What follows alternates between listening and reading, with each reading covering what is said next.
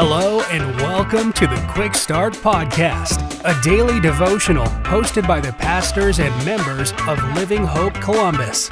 We're glad you're here.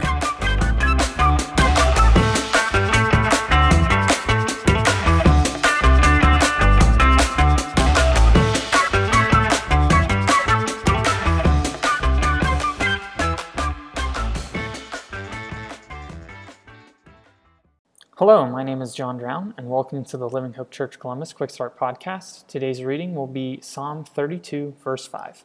I acknowledged my sin to you, and I did not cover my iniquity. I said, I will confess my transgressions to the Lord, and you forgave the iniquity of my sin. When I was a kid, my mom always told me that if I ever did something wrong and then tried to hide it, my punishment would be more severe. She was concerned with raising me in a way where I owned up to my mistakes and took responsibility for my actions. You may have experienced this in your life, or if you have children, you may have this same principle. But, as people often do, I tried to weigh the cost of whether I could get away with covering up what I did wrong or not before I came to the conclusion to fess up.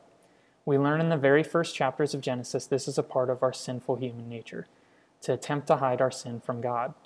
However, the Bible teaches us that no matter what, God is all-knowing and accounts for our every deed. The good news is that our Lord is a gracious God who's willing and eager to forgive us of our sin, but we have to be able to humbly come to Him and acknowledge that before reconciliation can begin. This is also true for our relationships with people as well. So be reminded today that no matter what you've done, you can confess it to Him, repent, and be forgiven thanks to what Christ did on the cross.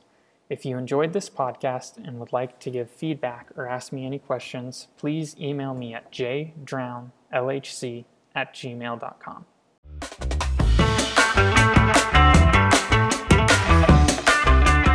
Thank you for joining us for another episode of the Quick Start Podcast. For information on Living Hope Columbus, be sure to check out the links in the show notes. If you enjoyed today's episode, please hit the subscribe button and share this episode with a friend. We look forward to you joining us next time.